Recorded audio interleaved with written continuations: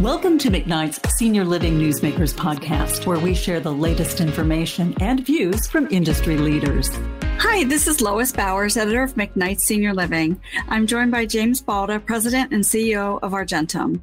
We're going to be talking about big issues facing senior living providers, Argentum's new strategic plan, and the association's upcoming Public Policy Institute. James, thanks for joining me today. Thanks so much for having me, Lois. I'm thrilled to be here. And Happy New Year. I don't think I've seen you. Thank you. Late to say that, I know, but I haven't seen you. So. You too. Well, speaking of the new year, we are a little bit into the new year now. What do you see as the biggest issues facing senior living providers right now? And are you seeing other big issues on the horizon? That's a great question. It's been a crazy, if you believe it, 5 years, actually thinking back now, back to 2018 when we started dealing with some occupancy pressure related to overdevelopment, and then right into 2020 with COVID. And then as we start to come out of COVID, suddenly dealing with labor challenges, wage pressure, inflation, and continued occupancy challenges. So, I think those latter ones are the ones that we're still seeing. I think labor is still a challenge. Retaining and attracting talent still seems to be a challenge for operators. I think it's getting better, but it's not solved yet. And I don't know if it's ever been solved. Workforce has been a challenge for the industry as long as I've been here, and I've heard it's been a challenge for years and years. But I think what was unique in this environment was the wage inflation that was going along with it that just made it really problematic, and that in and of itself put pressure on NOI, right, margins. And so I think we're still in the midst of that. Unfortunately, occupancy was coming back post COVID, and so that helped, and certainly residents and their family members seem to understand the inflationary challenges that we were all dealing with. And so that was helpful. But as I've been talking to operators, I think those are going to be the challenges we're going to face over the next, certainly the rest of this year and into next year. And you touched on the pandemic, and senior living's been changed by the pandemic. And that's mentioned also in Argentum's recently released strategic plan.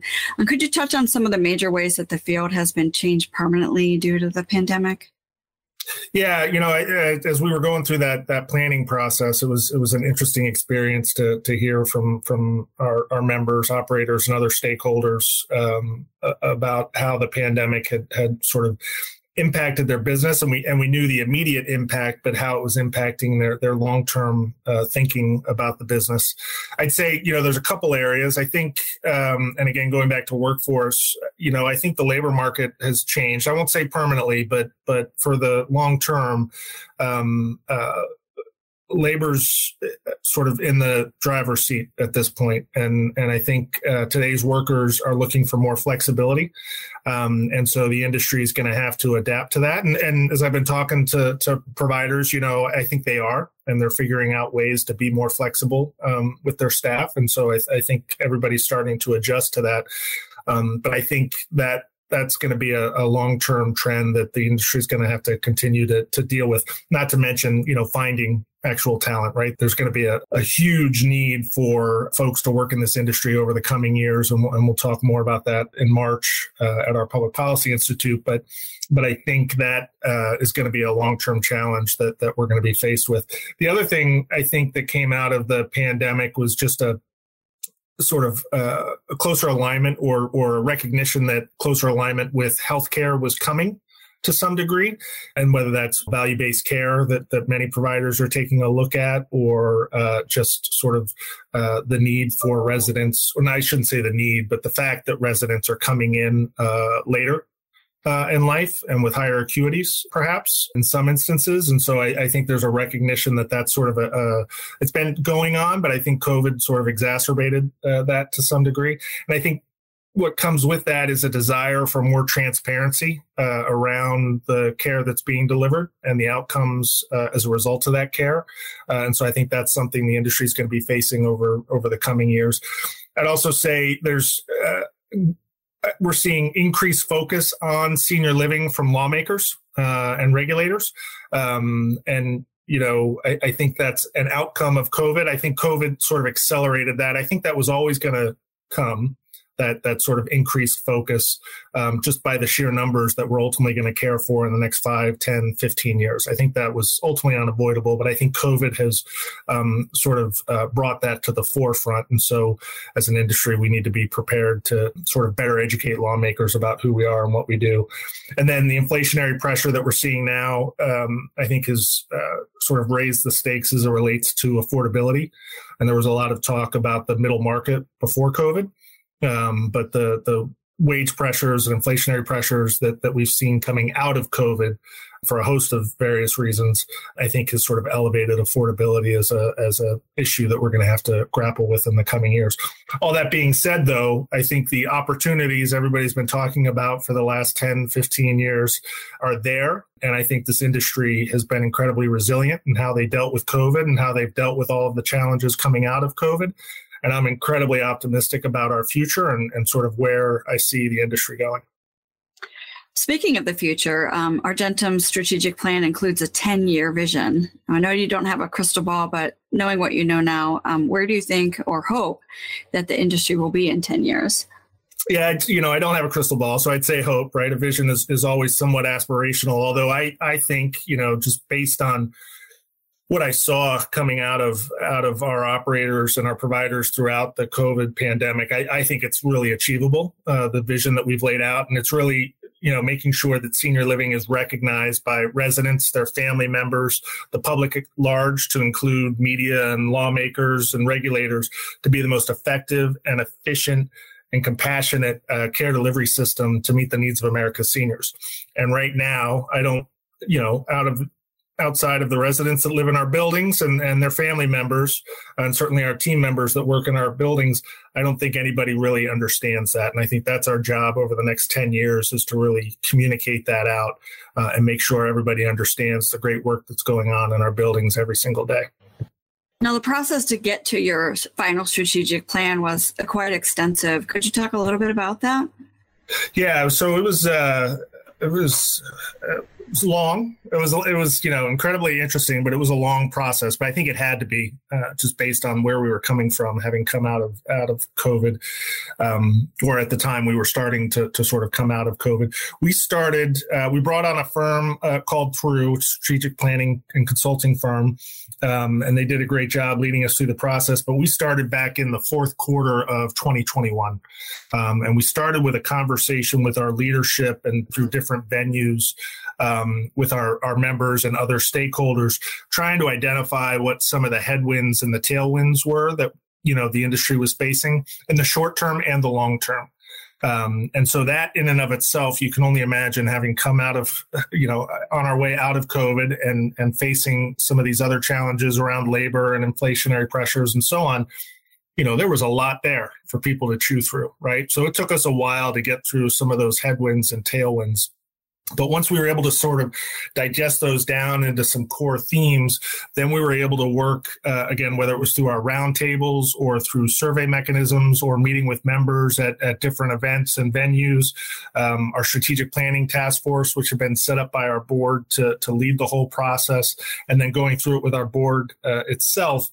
We spent about the next 10 months sort of formulating the first few months of that, formulating a 10-year vision, which I just talked about, and then the balance of the time really trying to drill down into the 4 core areas that we felt that we as an organization could ultimately be successful in helping the industry move forward on.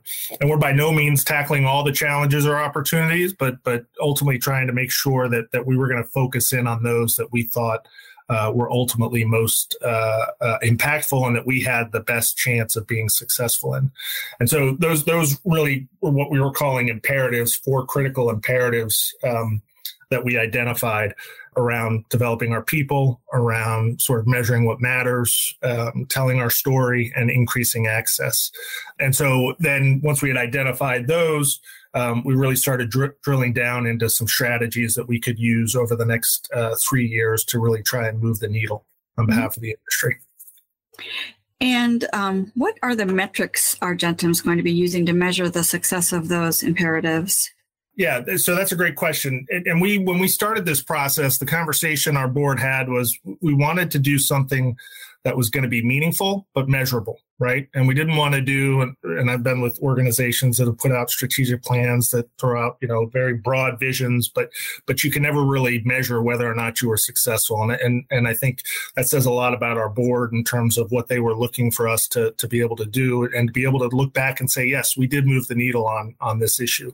So we established some 10-year metrics or goals, I should say, and then the first 3 years of our plan, we have specific metrics that we want to move the needle on. So, for example, over the next 10 years, ultimately, we want to engage, develop, and support 2 million people to come into the senior living industry.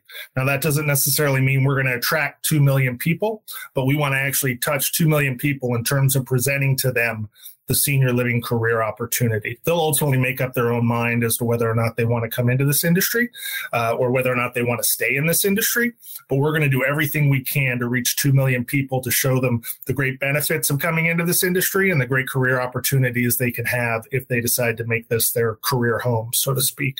And so in the first 3 years of our 10-year vision, and so the 3 years of our plan, we're going to ultimately tap into 250,000 of those people. And really, one of the strategies we've got for doing that is through strategic partnerships with other organizations that are already training people. So one of the things that was really eye-opening for me was the fact that there are about 30 million people a year that are being trained for jobs, for careers that have no line of sight to senior living whatsoever.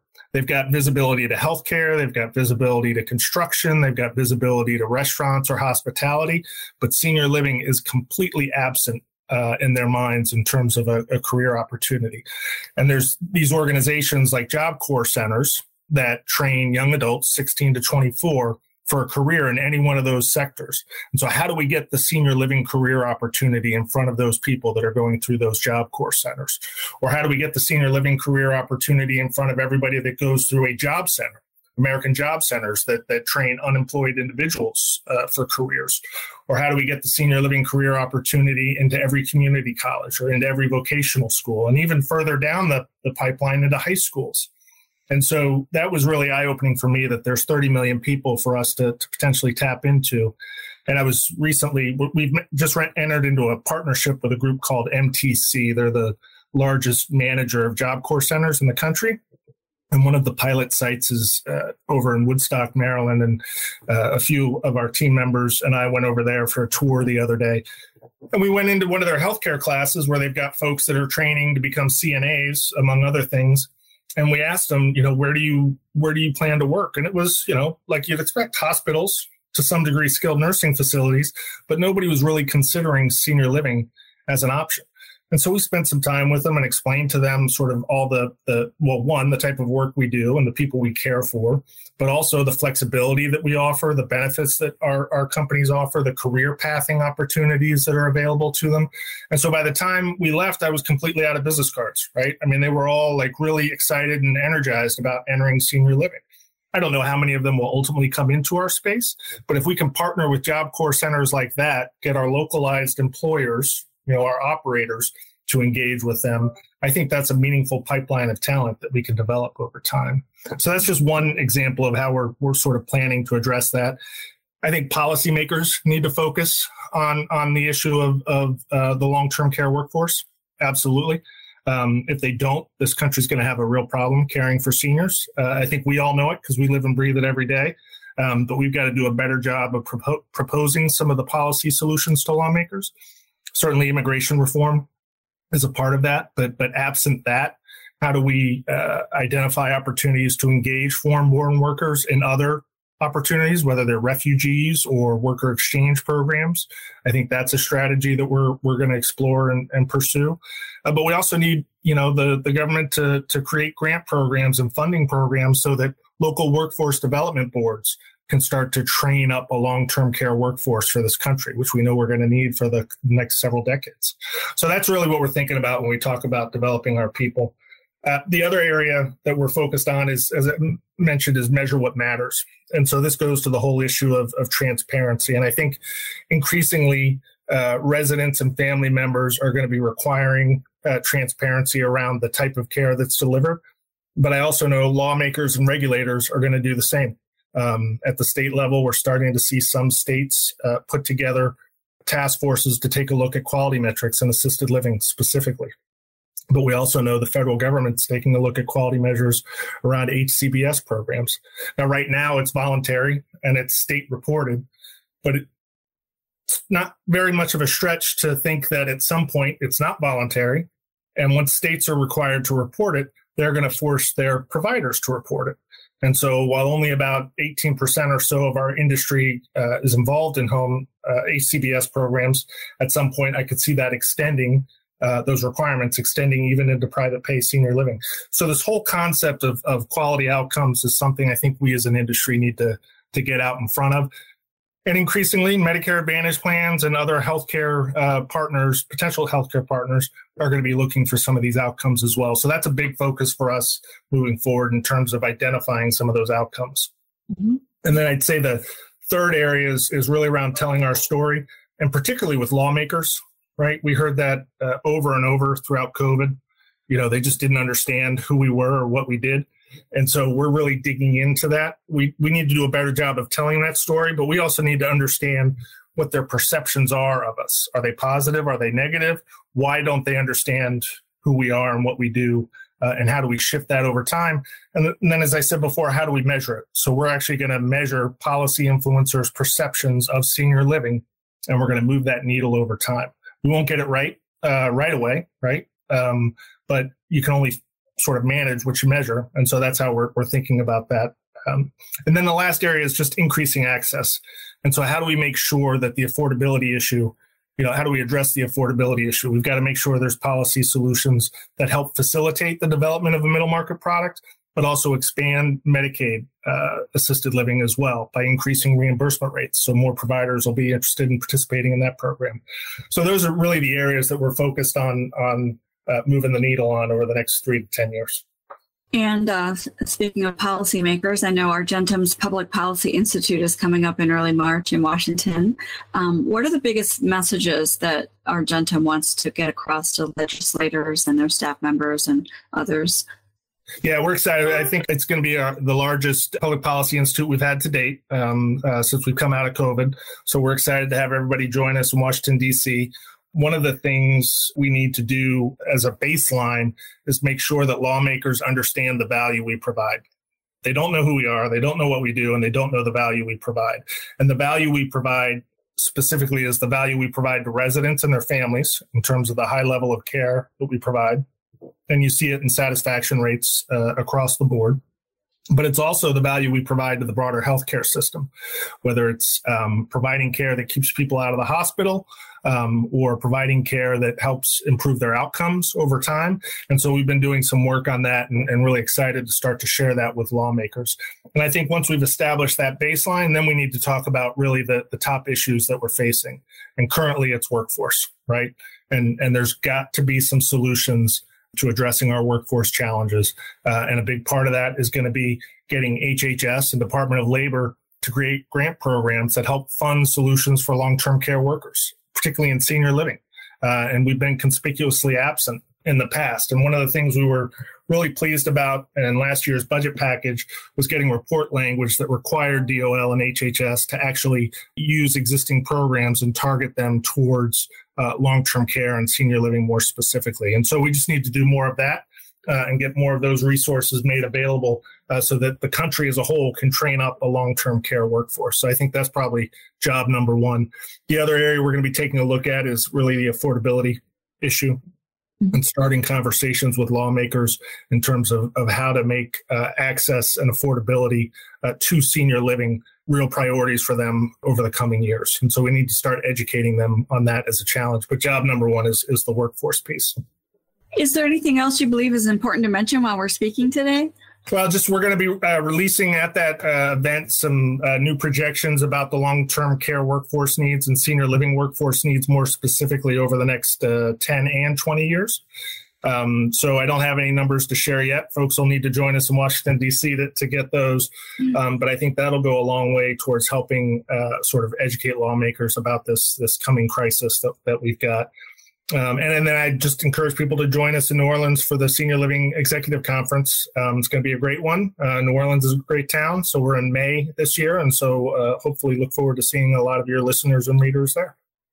Thank you. And I know people can go to the Argentum website and the McKnight Senior Living website to read more about what we've been talking about today.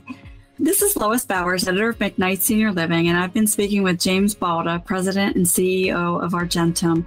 James, thanks again for speaking with me today. Thanks so much, Lois. Thank you for listening to McKnight's Senior Living Newsmakers podcast. For the latest in senior living news, visit McKnightSeniorLiving.com.